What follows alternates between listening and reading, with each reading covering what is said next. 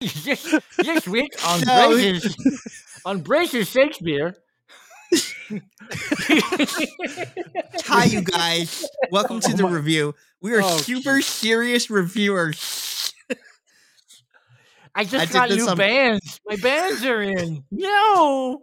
And Jimmy I got Kirkland. Queens of the Stone Age and System of a Down. System of a Down. Go, It's go. System of a Down. Welcome to everyone. madness. Television, television makeup. Hit him at the same as the table. You wanted to.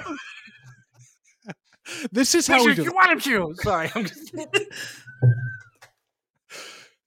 Hi, Hi. everyone. Hi.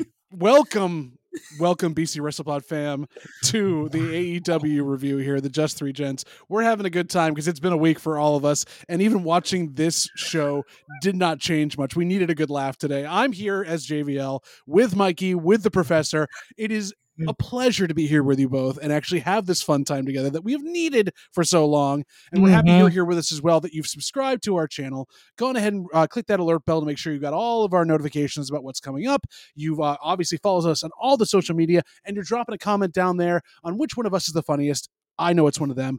And we are just excited to have you here with us because we got to watch basically ChatGPT Writes a Wrestling Show meets. We have a very thin roster for some reason, so we're going to try to make up matches as we go along. So it was a kind of an up and down battle to figure this out. There's a lot of folks missing, right? Like, there's just folks gone. And it's not because they're on Jericho's cruise, because that's this weekend. So I have no idea what's going on. But we had this, you could tell because it started kind of like clunkily going into a Jeff Hardy versus Jon Moxley match with no build, nothing else. And we get to watch Jon Moxley basically channel his giant dick Randy Orton by doing a bunch of ear stuff to Jeff Hardy the entire time, who then took bumps with the pen in his ear from Excalibur for a couple of bumps. This was a crazy match to open with. Yeah, it was really funny. Was Jon Moxley walks out and seems genuinely frustrated because he doesn't know where to go. And this happens from time to time in certain arenas where Jon Moxley does the spinal tap thing and kind of rock and roll and doesn't know where to go. This one, hello, Cleveland. He was angry at the camera. He was angry at a fan. And then he got up the steps, had this moment and went, great. How do I get to the ring? And didn't know where to go. Asking directions, can't get Right. some three drunk guys from New Orleans over here. So the New Orleans crowd was fired up. They were way better than Savannah and a few other crowds that we've had the last few weeks for sure. There was a Tony Storm cosplay. I don't know if any of y'all saw it somewhere out there. They only showed it once, but I was like, oh, there you are. There was some funny characters in the crowd, so they were having a blast. Yeah, I was not expecting a Jeff Hardy at all. I was sort of like, what do you want to start with? And you're just rolling a die to pick one at random, and it's Jeff Hardy. And I talked about this last week. I'm just sort of waiting for Jeff to burst into dust. I think the more he's been working, he's getting some kind of whole, I don't know if you could say a second wind after near 50, but you're finding this again, and maybe you're learning how to do this and not kill yourself. He was hurt a few times in this. There was some bumps. That one he took to the outside. He then pulled the towel out of his back because it looked like that was messing him up a little bit. Moxley just being mean with the ear. I said that out loud while I was watching. That's just mean. There was some good, spots in here though. Moxley did take care of him. He was hard on him, but that sold fine. There was something where it looked. I can't quite. When they were doing work on the ropes, there was a part where Hardy was trying to hold himself up, and he quite couldn't. It looked like his hip gave out, and there was a little bit of a miscue there. I can't quite remember that sequence, but that had me nervous. Oh, please be okay. And then just landing on his hips the way he was, I'm not sure. There was am I out of pocket? There was a spot or two in there that was a little what just happened. The twist of fate on the apron is kind of what you're thinking of too, because he couldn't land right, and then Moxley got his face dragged across all three ropes, which can be really terrible too. So that was a little iffy at best. Mm-hmm. In the end, I was, and then there was that cutter that kind of missed completely. Right, there was that. Where are we going with that? There was that botched count out. If you guys saw that, that 1, 2, not supposed to be 3 thing, which kind of was, where are we? What are we doing? There was a lot of them trying to like catch up to each other during this. Yeah, and I don't know if that, to me, that speaks to quick replacement, or we're not sure what's happening, or maybe like we discussed, maybe it's a chat GPTs. Like, hey, just put a Hardy in there. All that being said, I didn't hate this match. I liked it. I was rooting for them the whole time. I was never taken out of it, even though I was like, that was kind of it. They sold beautifully with each other. I mean, Hardy still whips the hair when he gets punched. Moxley still is hurt when things happen. I couldn't tell if it was kayfabe or not at the end. It looked like Moxley really hurt his back in that one spot, and then all of a sudden he no-sold and he was totally fine. Yeah, they were talking on the ground for a bit, and then he jumped back up for some reason. Yeah, there was Jeff to do something. A conversation there. So it was an interesting one to talk about. Mikey, how'd you feel about it? Well, as someone who watches all 3 AEW shows, it seems like Jeff has been wrestling almost on across one of the shows every single week.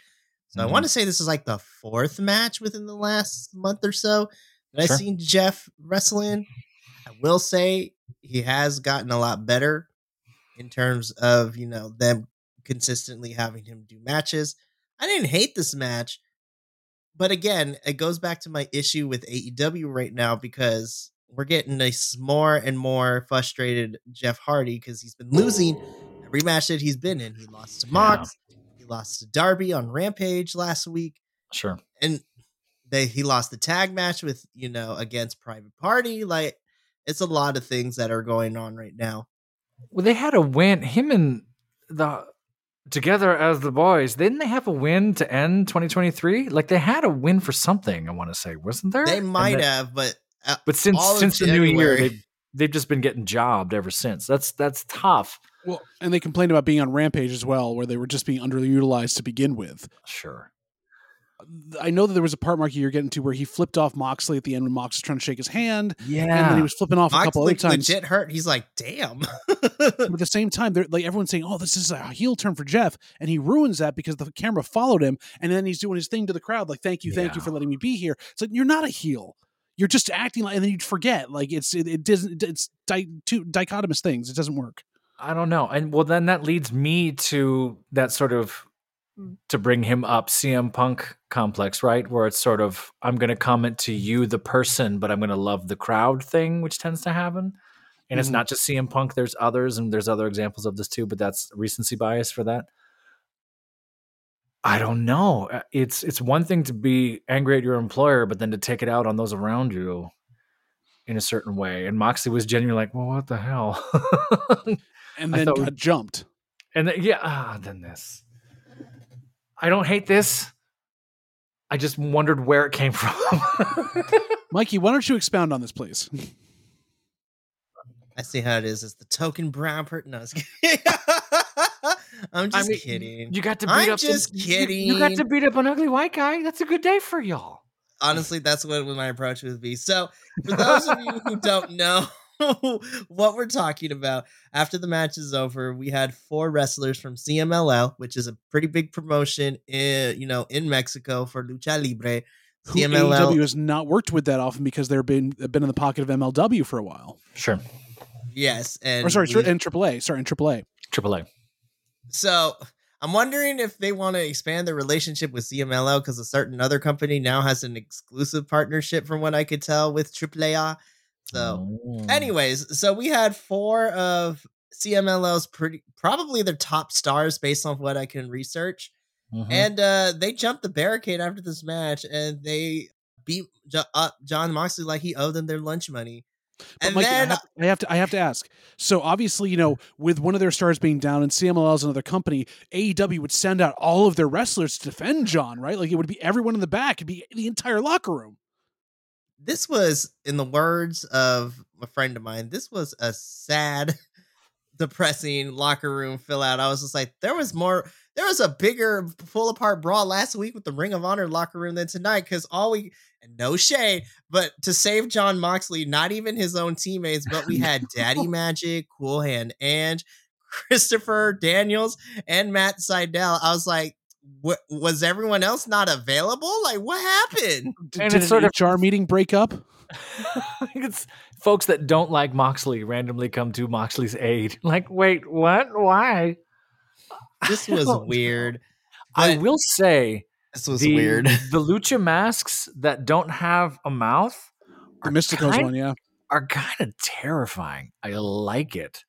It's different and something we don't always see up here in the States. I thought that was pretty scary. Cool. I mean, we haven't seen it since what was it? Sin Cara, who was Mystico, was Oh, up sure, here. sure. Yeah. Good knowledge. This was it felt a little out of nowhere to me. It was just sort of Moxley shared words, said something, and then this happened. Fight. Yeah, fight. I am gonna say though, I'm really so what this random beatdown it sets up, because on Rampage we have an 8-man tag, and then Collision, Danielson's taking on one of the CMLL guys. Hechicero. Yeah, Hechicero. Okay. And I'm excited. Listen, Adolfo, and he's going to hate me for putting it on blast like this, but Adolfo has been super excited since we got this announcement next week, as she should. And I just told him, oh, my poor sweet baby, CML guys are probably going to lose because the Luchadors never get a win. Well, maybe on Collision they might. Who knows? They look strong, but they don't get the wins, right? Like that's something we've talked about. Yep. A lot, and we'll get that to another lucha match later on this evening, where it's like, right. But of course, speaking of the fact that like people can end up looking strong but not winning the match, we had 2 different matches tonight that were set up as dealer's choice to make someone look strong and also have them lose, because we have to have Hangman Page and Swerve win their matches, including this one, which Swerve.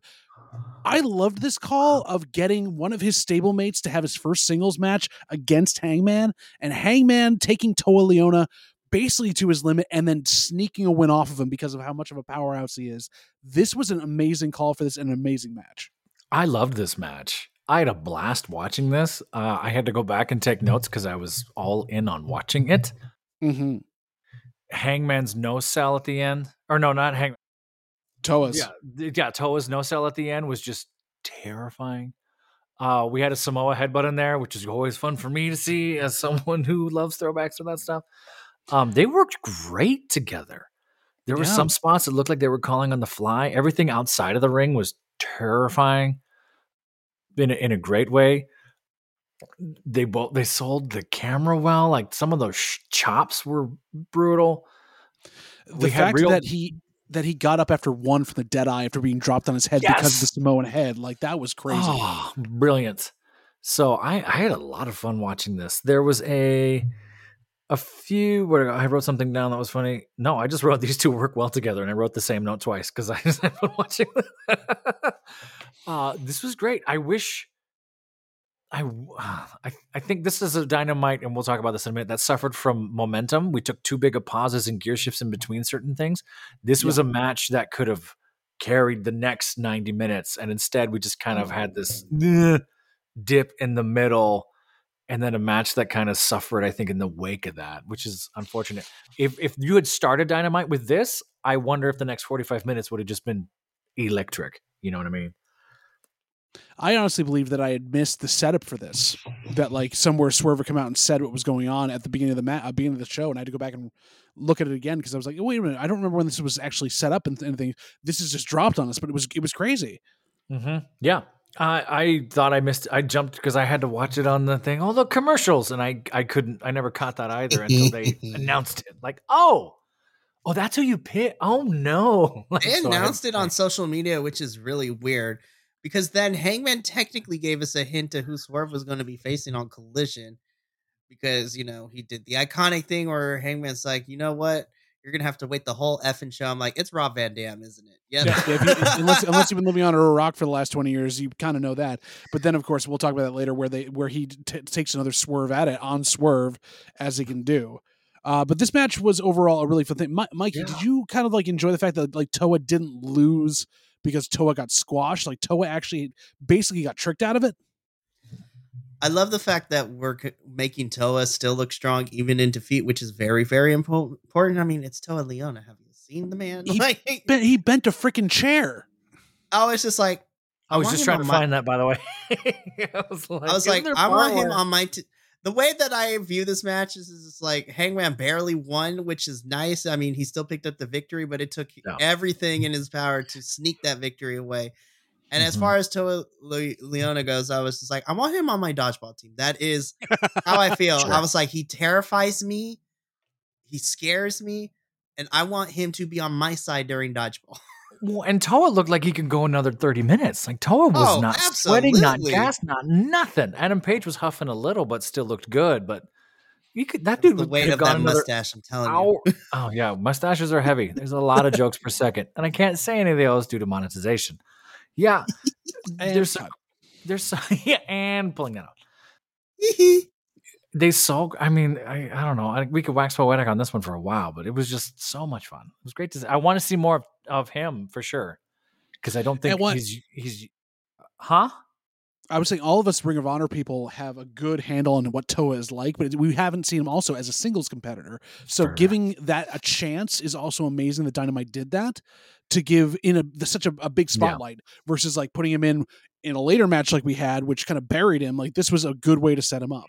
Yeah, I just saw the Hangman hanging in the corner by his legs, and then Toa dropping a head on him. Like, oh, it's so mean. As he's slipping on the mat because of his bare feet. It's just like, oh my god, this was a lot of fun, and I hope to see more of Toa for sure. And again, I say this every week. I just got to get over to Ring of Honor. I just got to get over there. And we keep telling you as we're recording it. It's always a good thing. Keep telling us this.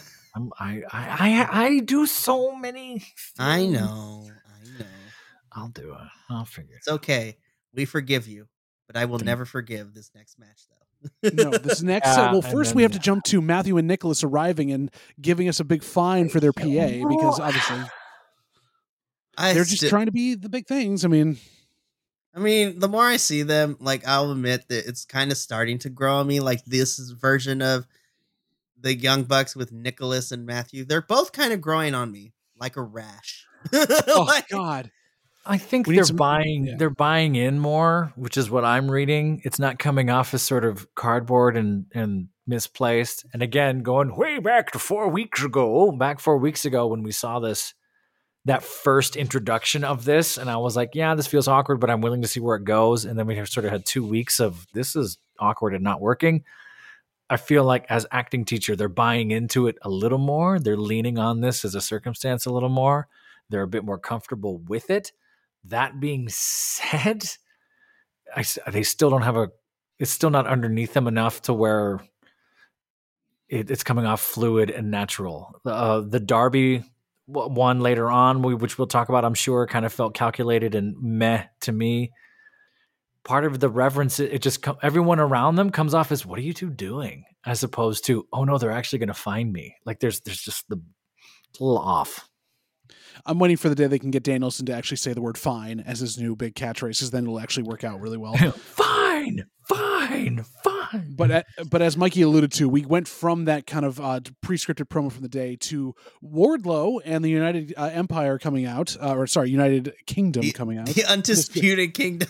I can't remember. There's too many UEs, but United. It's United. The only one that matters is United because that is Will Ospreay. He's the best. It is. But the Undisputed Kingdom comes out with Wardlow. Wardlow in a barely fitting leotard versus Commander that he had set up there. And why? Well, or Commander. So this was surprisingly for me a harder hitting match than I thought. Wardlow actually did a decent job giving Commander those hope spots, which you don't usually get when Wardlow's trying to run through somebody. Like there were some good things. I wrote down some stuff here. Like Commander was bumping out of his mind, but it was going all over the place. The kick and then the rope to the groin was kind of fun there. What he did to Wardlow as he's entering the ring. Sure. And but the big story coming out of this before we get into anything else, Wardlow looking like he tweaked his knee on one of the power bombs and nearly dropping Commander on his head. But then turns out he's saying he's fine, but he's really like getting angry outside. You can tell he's pissed off about it. And now it comes out today, he may have torn his MCL in his knee during that match. And yet they would still continue the story afterwards. There was so many miscues for a stretch in the middle here. There was that weird drop kick through the ropes that just missed. Yeah. Commander looked like he missed. Yeah, it went back and did it again. Missed that 540 beautiful thing and like barely got there. There were a lot of miscues, I think. I don't know if there was just a language barrier or just not talking beforehand, but a few things that were just like, "Ooh, please don't get hurt," sort of things. Commentary had to cover quite a bit, and they weren't doing well with it. So it was There was a lot of, "Ooh, he just grazed him. Ooh, he was just there. Oh, look at the thing." It's like, and I don't know if it was, Commander working so fast and Wardlow just trying to catch up or whatever else. I saw the knee thing, and you can see his knee shift when he picks up Commander and like holds him there and almost drops him, picks him back up, does the power bomb and collapses into him. And then it almost looks like he calls for the 1, 2, 3. Like they might have been that there might have been one more move or something. Yeah, go home. There was something there. You just see Wardlow stand up, take 3 steps out into the audience and go, F word, like just yells. He knows. And you can hear it on everyone's voice and commentary. Adam Cole, like, he's just fine. He might have hurt his knee there. No, he's going to be back and he's going to be great. He's protecting Adam. He's protecting Adam Cole. Yes. Yeah. They all know. They know full well. Well, and then there's the camera. There's the camera shot when they were pulling out as the promo was happening, where they're going to be taking on the best friends and everything else. Where you see Wardlow in the background slam the ring steps as hard as he can because he's pissed, and then he's got the knee pad off, and he's pulling focus the entire time. Yeah, he knows. And I think what's hard too, and I don't want to say this, and you never want to wish this on anybody, that could be one of those final straw, like this is going to get you written out for a while sort of things, if that's the case. And he's just back from injury right now. He's just back from injury already, and we're already in this kind of how do we use you, what do we do with you thing. And that's heartbreaking. You don't want to see anyone go out like that. But also, it's like, hey, you're a big man. Like, knees and ankles are a thing. Right, Mikey? Yeah, ankles are a thing. Do you have ankles? I mean, I have cankles.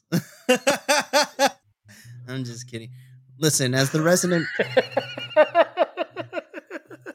That took a turn. Anyways, as the resident big boy here on Justice 3 Gents, I can't speak for what Wardlow's experiencing, because despite my size, I have yet to break any bone in my body. I actually take care of myself. Why would you say that out loud on the internet, Mikey? Listen, I have been in hospital since like I was born. All the way up to 12 years old. Why would you say that on the Mikey? Because I can. Anyways. Don't invoke the wrath of the internet. Comment below if you think Mikey doesn't need to go to the hospital. Nah, we're trying to stay out there. I don't know what to say. I feel bad for Wardlow is the best thing that I could come up with this. Sure. Because post, beating up MJF and emancipating himself from that whole entire situation, the storyline that we got before he left for injury, I thought was great. And we were turning him babyface. And then he has come back. And then the whole entire MJS cinematic universe for like 3 months, he kept threatening to hurt Max. Didn't really do much of anything. And then he's like, oh my gosh, he was part of the crew. I was like, no, he wasn't. Don't lie to me. I was like, you just threw him in here. Don't lie to me. I was like, don't lie to me. You just needed a big boy to fit into this group. And unfortunately, Powerhouse Hobbs is being pimped out to Don Callis and the family. So, but there were plenty of fan theories that it was Wardlow all along. It only became Wardlow all along because everyone clocked that it was Wardlow. I'm like, you can't hide that big boy and anything tight like that. I was like, and that was like a couple weeks before the reveal. But yeah, Commander, I got worried for him because I was like, oh, he's about to get tossed and, like you said, Professor, almost landing on his head. What was that helicopter-y thing? Just sort of disregard of human life, just boo, and poor Commander's like, I can't stop. Pow. I don't know, man. This match didn't click with me on so many parts, but then also, with the report that Wardlow is injured, I'm like, welp.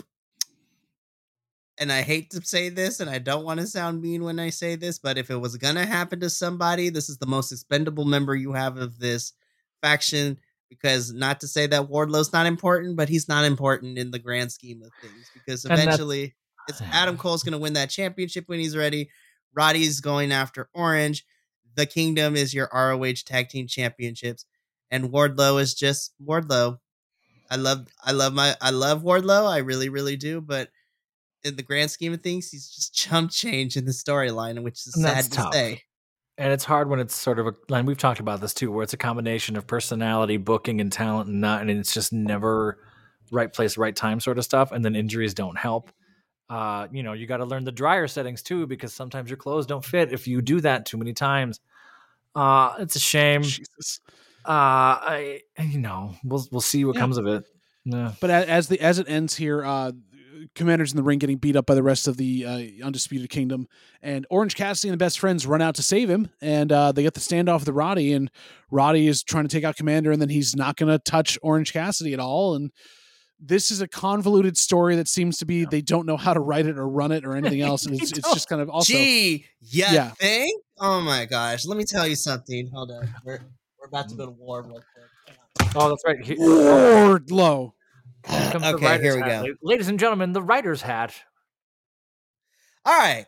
So we're going to run this play-by-play real quick. As I pick up my picture of my grandma that fell. Oh, Grandma. Grandma, no. No, it's okay. She's all right. Can hold Grandma as you speak. That's fine. No, I don't want her to hear what I'm about to say. All right. So let's break this down, shall we? So the writing trope and the script that we're using, so to speak, for Roddy's motivation and his character, it's like, I'm going to fight you, Orange Cassidy, but I'm not going to come, I'm going to fight you, but not really, because I'm going to basically just avoid you the whole entire time. And I'm looking at my clock and I'm like, so this is what we're going to be doing for 6 weeks. All right, let's see if we can make it interesting. Then this happened. I was like, ooh, stare down. Are we going to go to blows? No, roll out the ring. I'm like, so AEW, let me just put this out here. You are going the long about way to just make Roddy the scaredy cat heel. Like, he is chicken-ish, so to speak. Like, if that's what we're doing to build him to this Orange Cassidy feud, then just let him be a scaredy cat. Which I think in hindsight would be the funniest thing, that Roddy is completely terrified of Orange Cassidy, and Orange Cassidy doesn't have to do much. You could just like stare at him with the glasses or even take the glasses off, and then that's enough. I think that'd be gold. But you're doing this convoluted thing into building this feud, and I'm sitting here, I'm like, so is this what we're getting for the next 4 weeks? Because if that's the case, I need AEW to go back to the drawing board, because maybe Roddy wasn't the right person to put in this situation. Sure. And at least write something better for him to make me care. This is boring. Yeah, and jumping off of that, and JVL, I think, will feel the same way. Coming from a theater and acting place, once you took away that obstacle that Roddy had, he got weaker in a way. Having the neck brace gave him something to fight against and sort of... It was his ultimate power. Right. I don't want to define, but he sort of put an identity behind that, and he had a reason to keep going. If he went full chicken-ish, like you're saying, yeah, that would absolutely work here. But it gives him a dimension. Yes, there's a complexity and something. There's a lack of depth with this thing. I was just like, do I think the match at Revolution is going to be a banger? Absolutely, because I know Roddy's in-ring stuff is amazing, but you got to make me care about the feud and the storyline, which has been AEW's biggest problem. Well, it's also Roddy's problem, because in his entire career, he's been a workhorse. He's basically, as we said before, the new Dean Malenko. He can't carry a promo because he's never given anything to hold on to until that neck brace, but he can wow you in the ring. And even his jokes falling flat of just yelling names, Commander, is not working, because it's not cute anymore. It's not. It's not truthful anymore. I don't believe it anymore. And he lost that sense of truth when he was third wheel in that MJF thing. I know we kind of talked about them. It started to work. It was like, oh, you have something to push against. There's a reason we're here. Even with the revealing of the devil, like, I was willing to buy it. I think he's floundering a little bit here. To find the grounding of who and why and what. Oh, and that's tough to see. And again, I'm not in the writer's room. I can't help you workshop. Right. It's crazy to me that you have Mike Bennett and Matt Taven, who are known to ooze charisma anytime they get on the mic. And then these are the two that you're not having talk at all, which is really, really weird. Well, like, pecking orders and all that stuff. Yeah, I guess. Well, and then if we want to look at it also, this is kind of a sick little booking thing about this, but if Wardlow's hurt his knee now, Cole's in a boot, Roddy had the neck thing, why didn't the Kingdom get hurt? They should all just be hurt. And then Hurt that's their gimmick, everybody. is that they're working hurt, basically, and they're still kicking people's butts. I guess. This is a handicap match. Everyone gets a parking space. Yeah, I think it's tough. I think there's different ways they could shift that. Speaking of handicaps and parking, sorry, what? Too soon? Too soon? Well, no, not too soon, because we're going to talk about a certain geriatric wrestler that we all love in this next segment. That's true. Yeah, someone who definitely probably has that going on there. As we come up to a promo about the tag team championship, where Ricky Starks has asked for this sit down with him and Big Bill to talk to Darby Allin and Sting, and no one's allowed to touch each other. There can't be any physicality. That's one of the things set up by Renee. Oh, touchy. And this was Ricky makes a promo. Darby gets angry. Everyone forgets Bill's in the room. Bill starts to talk and shouldn't. Sting then says, okay, I'll run down the whole thing again so all the people in the back that didn't hear it, including my elderly fans, can figure it out. And we get mad. There's exactly what happened. That's exactly what happened. And like we were just talking, as we were just talking, like having no charisma, nothing to fight against. None of them have any. They're not invested in this at all. The only one who's really selling this is Sting. Which is saying something. What is Bill was trying and he couldn't do it. I think the reason that it's hard for anyone to be invested in this is because the way we got here was kind of garbage in this sense because of what has been going on with a certain person we're going to talk about later. Poor Rick. Listen, I've been saying this for weeks. Ricky Starks deserves better, and he's been trying. But again, I feel that this whole entire run that he's had with these tag titles, he just wants it to be done and over with so he can go do something else in terms of storyline for AEW, because he's over this.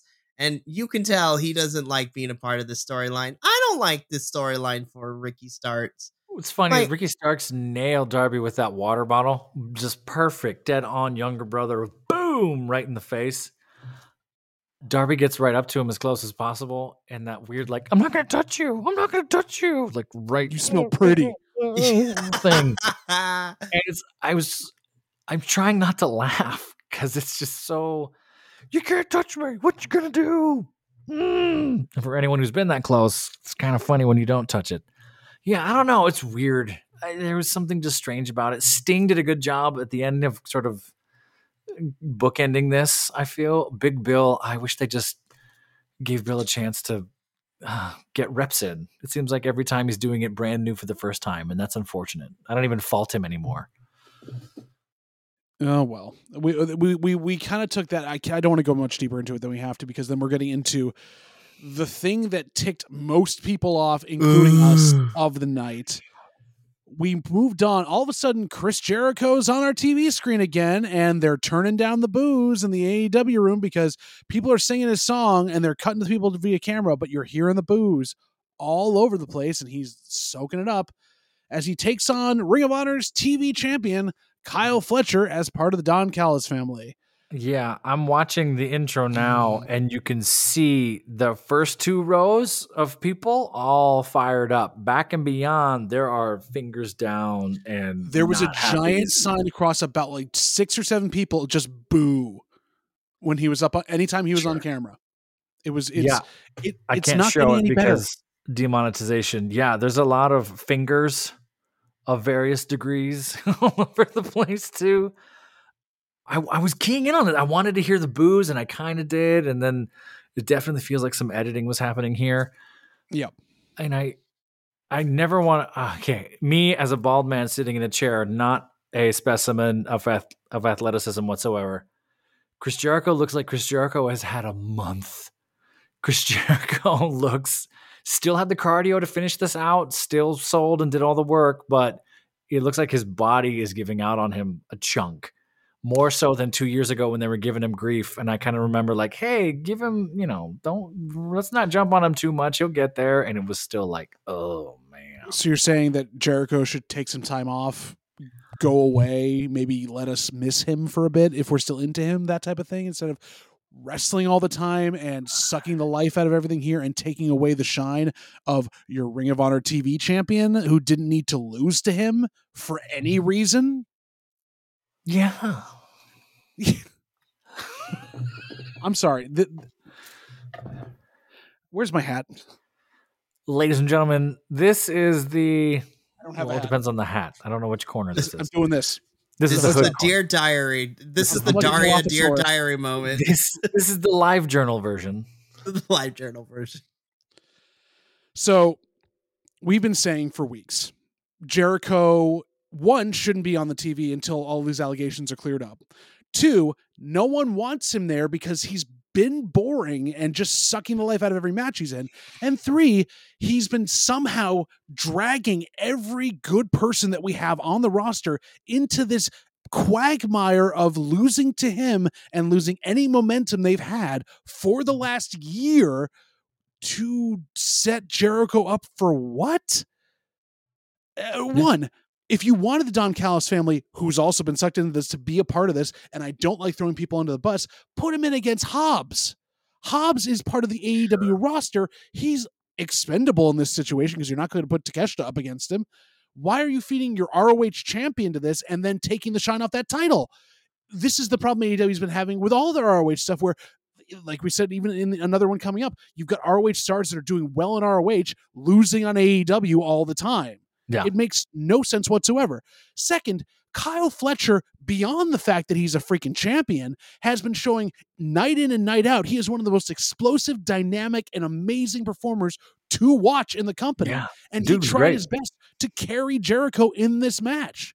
And yet you still have a schmoz finish because you don't trust Fletcher to do his job. You have a schmoz finish because Jericho can't lose clean. And then on top of that, you're taking this great offense that Jericho can't sell because he's either brained or too tired. As you saw, everything he was getting hit with, he was just wobbling around on his feet. Yeah.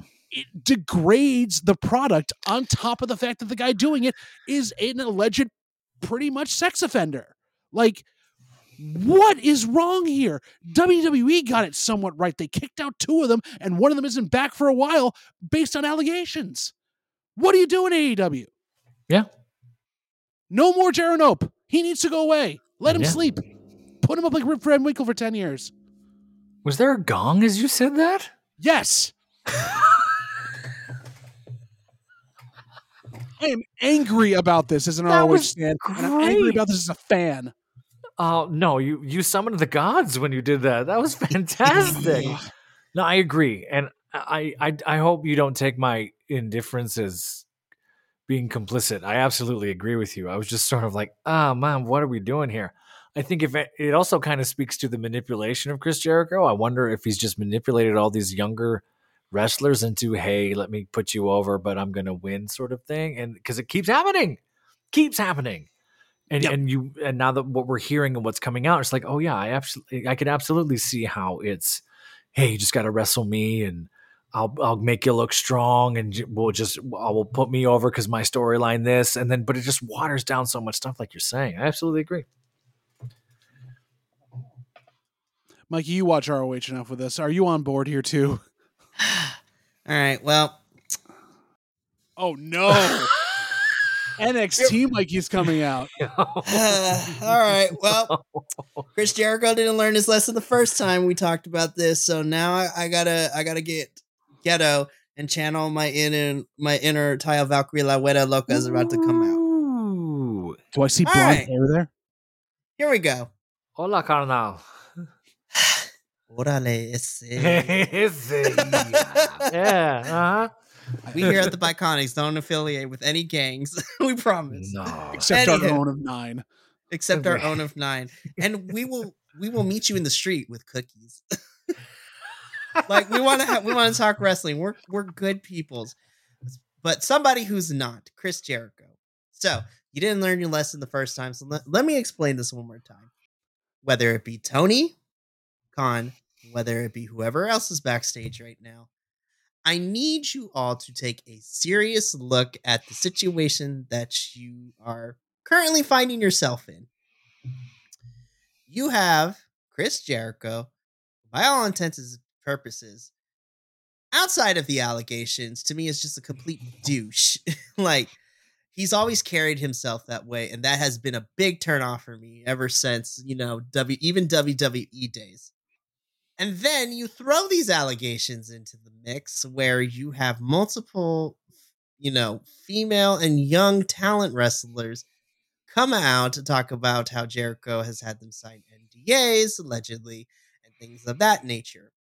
Regardless if these have any factual substantiary, if they turn out to be true, if they turn out to be not, that's not the point here.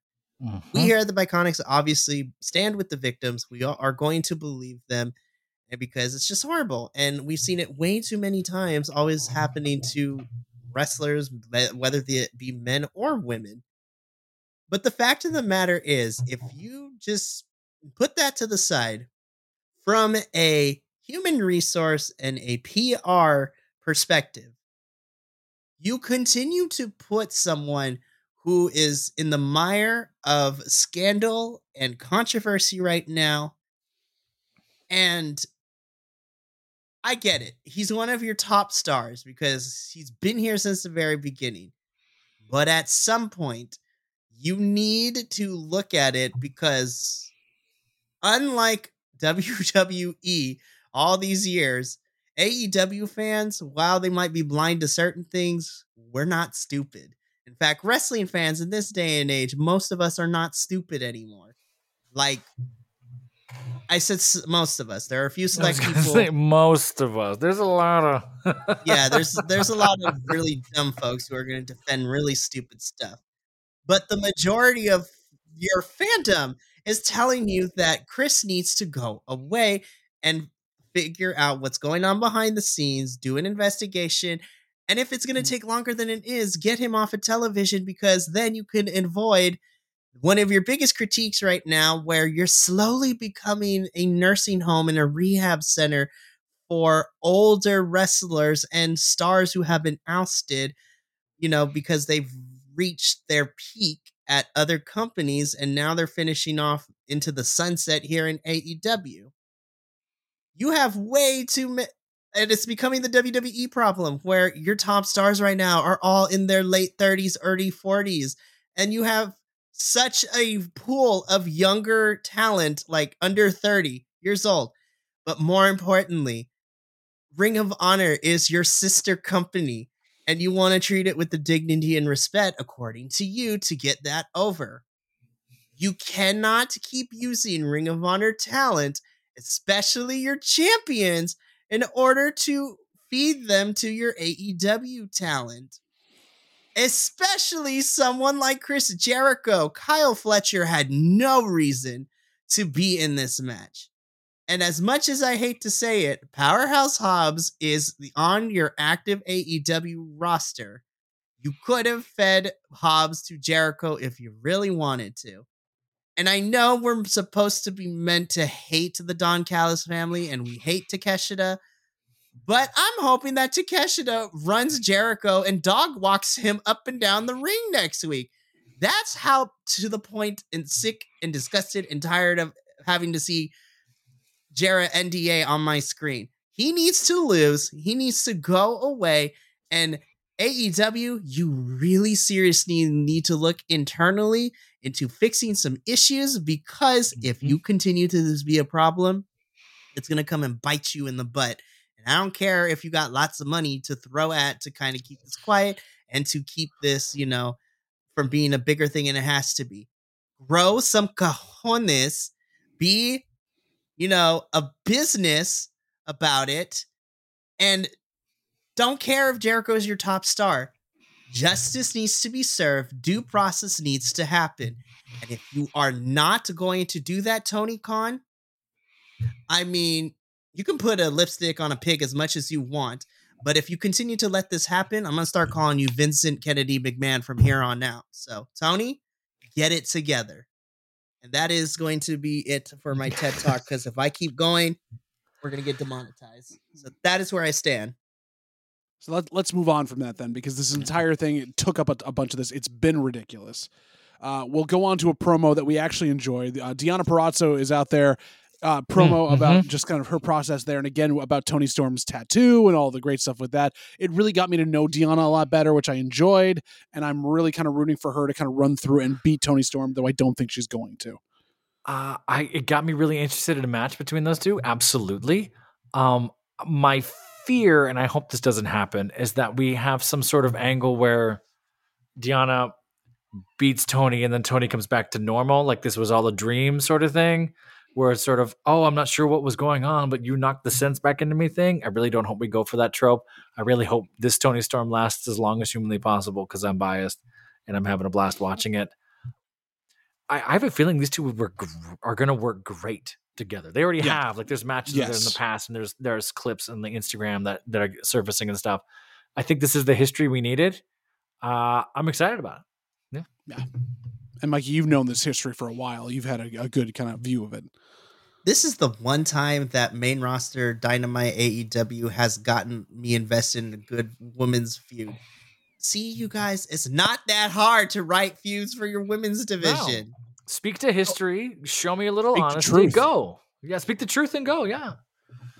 And look, babyface Deanna is one of my favorite versions of her. I love her as the virtuosa heel, but I love it even more when Deanna gets to play babyface because she is at her best promo-wise when she is a face, because this girl has been run through the ringer. And, if you know where she has been in terms of wrestling companies for being told in NXT, she ain't going to make it, and then not utilizing her, then holding it down for like 4 or 5 years as one of the cornerstones of the Knockouts division in TNA, and then to kind of be shot put against, to get a feud with Tony this early into being there. It's just a testament of how good Deanna is, both in ring and on the mic too. I'm so excited. And I'm sure it's going to be good. And I'm sure Tony also leveraging like, hey, it's Deanna. Like, I want Deanna. I want her in on this. I want her, like, vouching for her for sure. So good. And it worked, and it's going to be great. I'm really excited. Same. And we go from that to, while it was a fun promo and a fun kind of way to set up a couple of things, it didn't need to be on the show. No. I love the Bang Bang Scissor Gang, but this did not need to be here. And yes, we got the debut of Juicebox on our screens, and that's about it. Juice board. Yeah, these board thing. This just got longer and longer. This almost felt like high school kids when they don't have a group project and you just say, "Here, go," and then they just start doing this thing, and the only one who knows their lines is Billy Gunn. Like, that's it. Everyone else just kind of. Billy Gunn has to corral all the children with the Acclaim and the Guns, and to a certain extent, Jay White as well.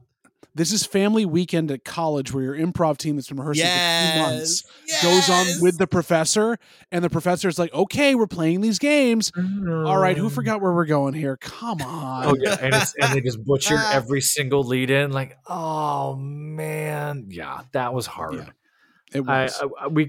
I don't know if we should want to hang out here too long, but it was. We do not. God, y'all could have tightened this up. The turn's going to be amazing when it happens eventually down the line, but I'm here for Bang Bang Scissor Gang. Sure. But do you know why I don't want to hang out there that long, though, Professor? Is not because of timing or anything else. It's because we went from that kind of collision of weird things to someone who knows how to run the truth of their gimmick in the best possible way as Tony Storm comes out to be on commentary. When I see Tony Storm's going to be on commentary, this is my favorite part of the night. Yes. Hands down. Whether the match is good or not, this is going to be perfect because she does not drop the gimmick. It's so good. But this match, though, you guys, this match. She's out there for Deanna Purrazzo versus Taya Valkyrie, which, as I said in the other thing, you had Taya Valkyrie on an ROH staple who's winning all the time, loses to Purrazzo, but in a wonderful way that didn't make her look too bad. They worked each other to the bone. Oh, absolutely. Their character shine, the technical stuff was there. And of course, Tony Storm on the mic is just hysterical. That's so we want to talk about the match a little bit because we're going to get to the highlights, which was Tony Storm and the highlights of what she talked about. So Taya knew how to keep the energy up. She was really helping Deanna look even stronger, putting her in the arms that were hurting, that type of thing. Utilizing Johnny TV on the outside to the point where they were making out at one point as you go into picture in picture. Like, we're going to picture in picture. Ooh. Oh my gosh. I love the TVs. I love them so much. And then we talk about like Taya's finisher being brutal now, where she does the whole Shania Payne thing where she slams the face into the mat. That basically is where Deanna had her with both her arms all the way wrenched back up in a standing Venus de Milo, so and good, wrenching on the back. It was and brutal to have looking at Tony while doing it. Oh, Just it was here. such a beautiful moment. And then we have that from color into black and white when we pan over, like, oh, Yep. look at the drama here. But now that we've talked about that, let's discuss our favorite part. Tony Storm cracking up the entire booth here. I mean, Professor, do you want to, or Mikey, do you have a couple lines that you enjoyed there that came out of this? Oh, not so much the lines, but her facial expressions the entire match, especially like when the TVs were making out, and she's just like, oh my God, Tony Schiavone, who does your makeup? Anton LaVey? What? For anyone who doesn't get that joke, just type that in casually into Google and have a good time. I also love when Tony Storm was just like, where she confused Tony Schiavone with Ian Riccaboni. What happened to you? Looked like looked like you sucked on a mango or some sort of weird. Like, what did you say? Literally, I think it was Deanna had Taya on the apron and was ramming her against it, and at the time she was up, and Tony's going, I was going to tell Taya to, tits up for this entire thing, but it seems she already got the memo. Oh man, all the heads up plays were great. We all know that we all know that Excalibur is Sean Mooney, which is a throwback to old school WWE in the 80s and 90s, and you just hear all three of them just go, and you can hear microphones moving. You can hear them falling out of the chair. Taz doesn't know what to say. Excalibur's dying. I don't think Excalibur said anything again. And when they cut back, you see him just like, what do I even do? You could tell that he's turning red in the face behind that mask. Oh my God. I honestly love also because Tony timed it perfectly. Taz was about to go on like a rant that made no sense with anything going on. And he goes, Mr. Tasmaniac, I did have one thing I wanted to let you know I found out this week. It's pronounced souffle. Oh, I thought it was the human duplex machine, but apparently I'm the human souffle machine. Yes, it's souffle, as in we play around with our soup. It's wonderful. And then he's like, I own a lot of duplays, like trying to just dig on it. It's like, oh my God. No, just don't, Taz. Just be quiet. She ran the booth. She's a good foil for this. Anybody out there looking to try to get their character across and also have fun with it, if you play it to the hilt on commentary, not just angry like, I'm better than you, but in this certain way where you're just weirdly just dropping character hints the entire time, that's how you make it work. I think, and this is my hope and my theory, I think that she is getting and will be so good at this. It's quite possible, at least in my opinion, and I'm putting this out there, she might be one of the first AEW stars to jump to film and TV work. The way she's doing this, the way she's living in character and playing this up, it's going to start speaking to writers and casting directors in a different way. And it might not be big marquee things at first, but it's not too dissimilar from The Rock going on SNL or some of these other things where it's like, yeah, you're super talented at this. And if that happens, she's going to blow up and we'll never see her again. But never. If I had to hedge a bet, I think she could make that jump. Because she's got the timing, she's got the attitude for it, and she can live honestly in goofy circumstances. Oh, she'd be great. She's having fun.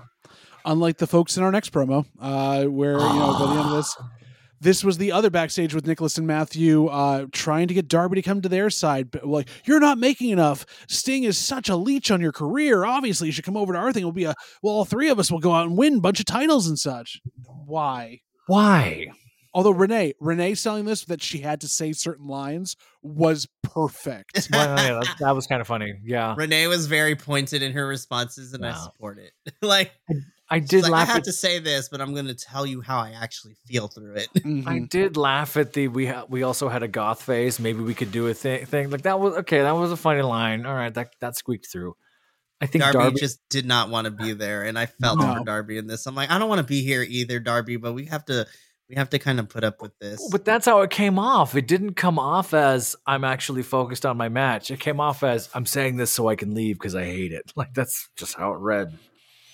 And okay, so like maybe this is just a minor nitpick for me, but if you're going to be these EVP characters and you're going to kind of pull the story beat of like, hey, the person you're with is sucking the life out of you, I would have believed it if you went to someone like, I don't know.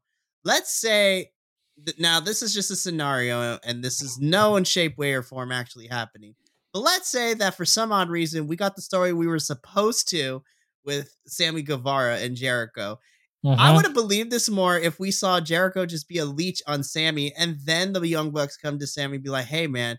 And then Sammy thinking about it, it's like, yeah, I would believe that because we have seen examples of, X, Y, and Z of Sammy being mistreated, not being taken seriously, his glory's getting stolen. You can't say that same thing about Sting. If anything, Sting has been a team player for Darby. Like literally pairing Sting and Darby up has been one of the best things that AEW has done. And I'm pretty sure there might be some skeletons in Sting's closet, but at least from what we've seen on AEW television and the way that the locker room talks about him backstage, you can't make me narratively give me a reason to hate Sting. It's Sting. Say it like Shivani, come on. Yeah, I was going to say. Yeah, I agree. It just comes off sort of false to me. And then we can talk, and again, it's sort of hinting at the premise that we've all had. It's sort of like, yeah, you've become an old folks' home to eat the youth of the next generation sort of thing. But Sting has not done that from the beginning, so I agree with you. Yeah. Well, the nice part is at least we got through that relatively quickly. We didn't have to have a blow up afterward because we get to our final match of the night, which is the other Dealer's Choice match. But first, Samoa Joe is down on commentary trying to cheer on the folks destroying the people he knows he's going to end up with. And honestly, even with this match and something else and the promo afterwards, I was like, I know we're coming to another match between Swerve and Hangman, but wouldn't a triple threat for the title be even more engaging with these two in certain ways? I think... Not to, I think it could be. I think they could do it better than another promotion did just a few days ago. Wink, wink, nudge, nudge. Oh my gosh. I think people owe me. Oh, that's right. You were there all by yourself. I'm sorry. I think it could. And a part of me kind of wants that. Part of me also wants the clean buttoned up. These two deserved it. And then we have one. But I know if that happens, then that one will interfere and cause an issue. Like I could see it coming this way. I think a triple threat would be fun. A triple threat hardcore parking lot thing, a triple threat stipulation, something. Maybe I don't hate either. What's hard is these matches that mean something always have someone interfere in a way that's like, yeah, but now, and this one fell into the same trope, which we haven't set up. The match ended up being the Dealer's Choice was, as we all knew, Swerve taking on Rob Van Dam, and then the twist or the swerve on Swerve was Adam Page said, you didn't read the fine print. We also get to choose the type of match. It's a hardcore match, and I exploded. I'm like, Rob Van Dam is going to do a hardcore match, and it lived up, at least for the first half, to old ECW standards as much as they could. It was insane. It was hysterical. It was a hardcore match, and then the chest pass of the chair, boom! Like, oh, it's over. Let's go home. The headshots of chairs in this thing were disturbing. Oh, they hurt. I love that Rob Van Dam is getting it back the more reps he's been getting in. Those first few matches we saw, we were a little hesitant and like, oh, I hope he's okay. Oh, I hope he can pull this through. Dude knocking rust off left and right. Like he felt much younger. Still can do a whole match, has every roll, every kick. That weird roll into a spear, into a sequence, right? There was a somersault. No, I can't remember what that was. Rob Van Dam had a somersault. Thunder? There was a hint. Is that what I'm thinking? Hang on. Maybe I can. Where he rolls and then he does the senton on him, basically. There was a roll and senton, and then Swerve did something and reversed it, and then maybe got I don't know. There were some really cool sequences in there. The two of them were on it. Is what I'm trying to say. They were really technically going back and forth, really, really beautifully. It was a lot of fun. Nice, Mikey. What'd you think? I thought this match was fun. I did enjoy it, and the match is fun. What came after the match was done, I was just like, this is a little clunky. And then I have a little bit of issue because once again, I feel like AEW just written themselves in a corner, which we can dissect in a little bit. But I want to focus on the match itself first. Sure. I thought this was a fun match. As Professor said, the more reps that RVD gets in, I think he looks great. The fact that he still gets to wrestle at his age right now, I was like, that's amazing. I was concerned, but I was also laughing really hard. I don't know why. Like when the sudden, like it's that weird like timing comedic bit. The bell rings and bam, chair shot to the face. Like just full on chucked it at Swerve. I was like, I don't know why this made. I was like, I don't know why this made me laugh, but I like stuff like that because it's just like, oh snap, I'm in a hardcore match. Turn around, ding. Well, and he got it back later on when he did the Swerve Daminator right to his face, where he chucked the chair at him and then kicked him in the head. Also, shout out to Swerve for still making his like Swerve stomps really vicious, but also being like the most lightest touch ever. Sure, as well. Yeah. Camera people, we need to fix that because I was like, you totally caught Swerve not even hitting RVD, but because they're both professionals, RVD sold that thing like he just got stomped to hell. Well, he sold it, but Swerve also took like an hour and a half to do the RVD thing. And poor Rob Van Dam's there like, look at me, I'm woozy. I'm woozy. Oh, no, I'm showing off my core strength. I'm woozy. And then finally was like, fuck you, let's go. Sorry, you got to cut that out. Let me go back. And was finally... It wasn't me this time. Sorry, I'll jump back. I apologize, John. Let me do that again. I'm woozy. I'm woozy. And then just all of a sudden, out of nowhere, does this double bird, I hate you, because it took so long. That looked like more frustration to me. Like, I get it. You're making fun of me. Could you stomp on my face, please? I'm waiting for it. I mean, yeah, I was like, I'm here. Boom, that's in this thing. Swerve wins. Now I want to talk about what I really had issue with. This promo afterwards is very clunky. Stop doing promos after matches. Sorry. Exactly. Sorry. I was like, we don't need it. We really don't. You can have this at the beginning of the match. And then I'm sitting here, I'm like, hey man, why do you sound more winded than Swerve does right now? Like, what happened? Like, you didn't even participate in the match. That's not him being winded. That's not him being winded. He's trying to talk through the mustache, and it's just blowing the air out. So get a Zoidberg. It's like, I was just gonna say, leave the maggots on it. Yeah. So basically, like, sorry, I don't want to steal JVL's thunder here, but I was not expecting these two to face for a number one contendership match literally next week. We're getting this next week. And I'm just sitting here and I'm just like, I don't know how I feel about this. And let me explain why. In my head, if you really want to tell a good story, again, unfortunately, somehow Swerve loses to his number one contendership spot.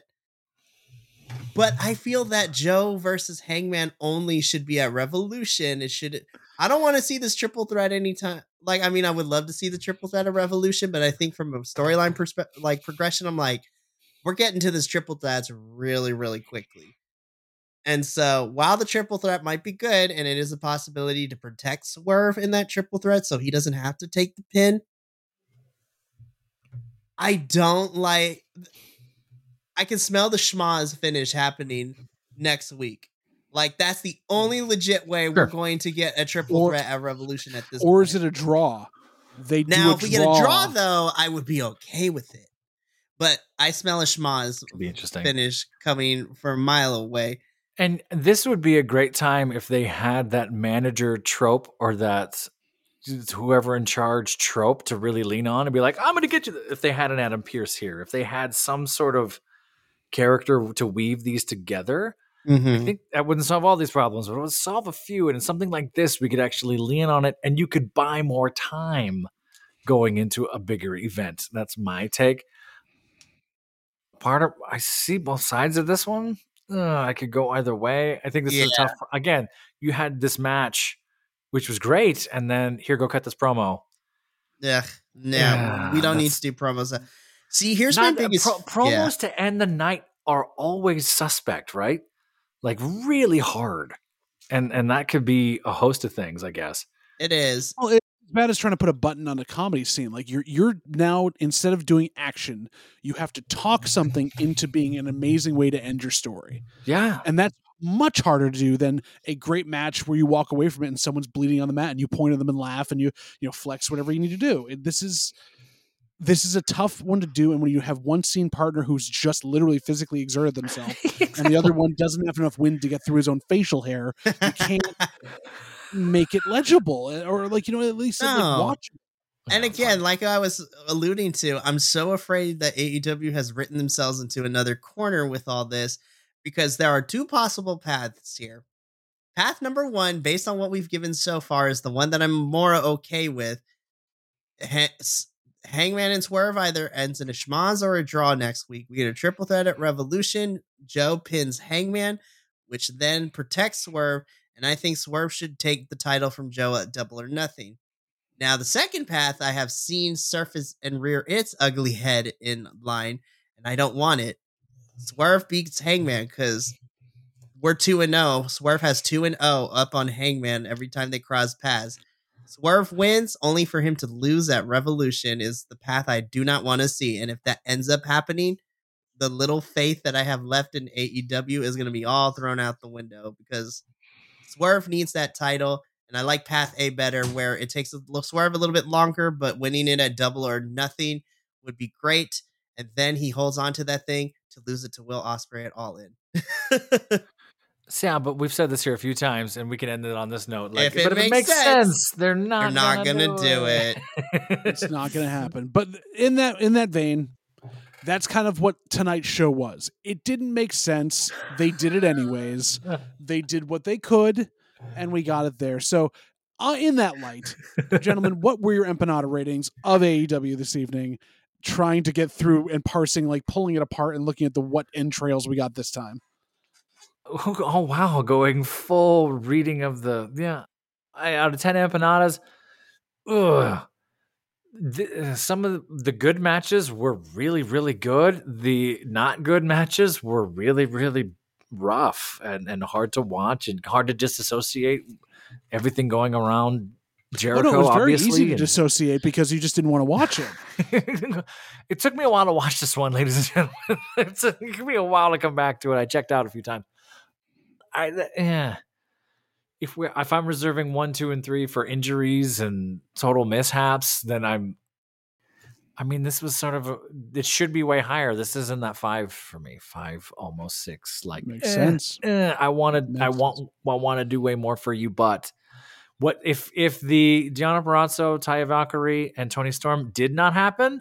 This is a 4 out of 10.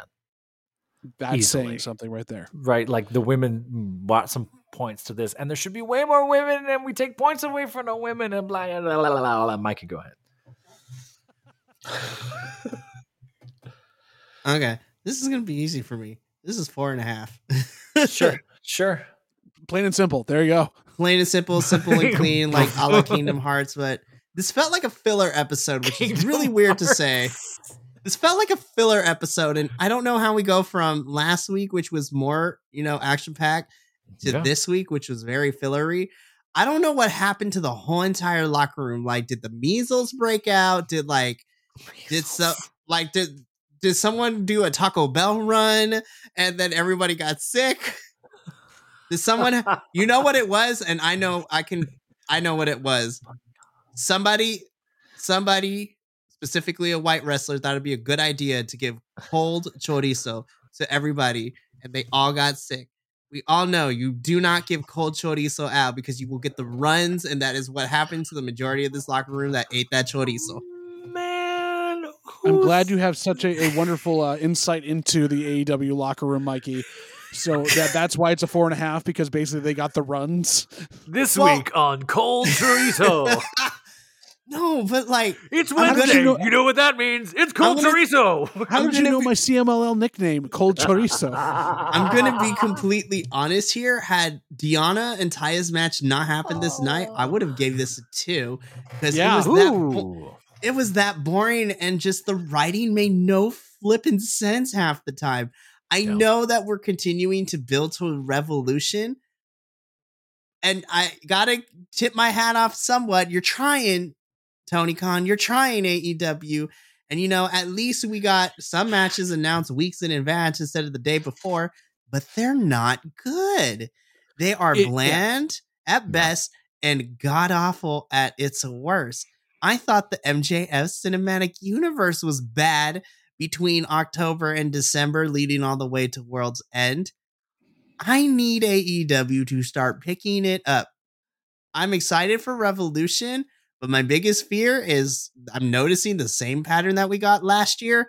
And if they make Double or Nothing, which is supposed to be like the big of the big four for AEW, boring as all hell like they did last year, I may have to reconsider buying pay-per-views from them for a bit. I was like, I don't know. Wow. But yeah, had Taya and Deanna not been out here between some questionable writing decisions, backstage promos that didn't make a lick of sense, some weird matches that got thrown together, but specifically the protection of a certain wrestler and the allegations that they're dealing with as somebody who has had hit close to home when it comes to that type of stuff.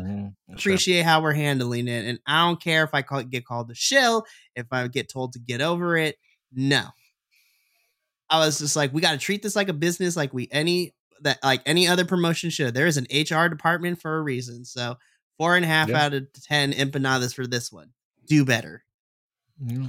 I wholeheartedly agree, Mikey. I'm also at 4.5 out of 5 for all the reasons said before. And with the women's match, we take that point off. So 4.5 out of 5 is kind of the standard bearer here. And that makes sense for this. Yeah. 5, 4.5, 5. Yeah. Gentlemen, thank you for joining me this evening, for all the laughs, for all the fun, for all the stuff to go into that, because this was more enjoyable than watching Dynamite for this week. For Mikey, for the Professor, for myself, we also enjoy that you joined us for this ride as well. Please let us know what you're enjoying. Please let us know if this was a better show for you than we think. What's your empanada scale? We want to know. Drop it in the comments down below. And remember, as always with this, you are Biconic. We are all here at the Biconics, Biconic, because we love to share this art form with you, and we love to dig deep with every one of you. So deep. And we'll see you in the next video. My God, seriously. This is where we talk. Really? You had to do the fisting motion during the end of that? That's what we went with? I was just like, yeah, dig deep. Bye. I'm going to have to blur that now, which is even more fun. I'm sorry. Do you want to do the end again? I'm sorry. No, I don't. I'm going to leave it in because that's even more fun. I didn't know the gestures were that bad. That's the blooper reel. I gotta be careful. Be fine. It'll be fine. I apologize. No, don't bother. It'll be fine. It's that could be anything. Dig deep. I thought you were about to say something completely different. And I was ooh, that's the after hour show. Power Ranger Ninjago morph. No, I thought you were gonna say Mastodon. I heard pull, and I was just like, I thought you were about to say something that I'm not gonna repeat while we're recording. Oh no! I will wait until we're off camera to say that, which I think this is perfect time. I think we've talked enough. So. Hold on, one last. So you said Mastodon, not pterodactyl? On that lovely note, let's end this.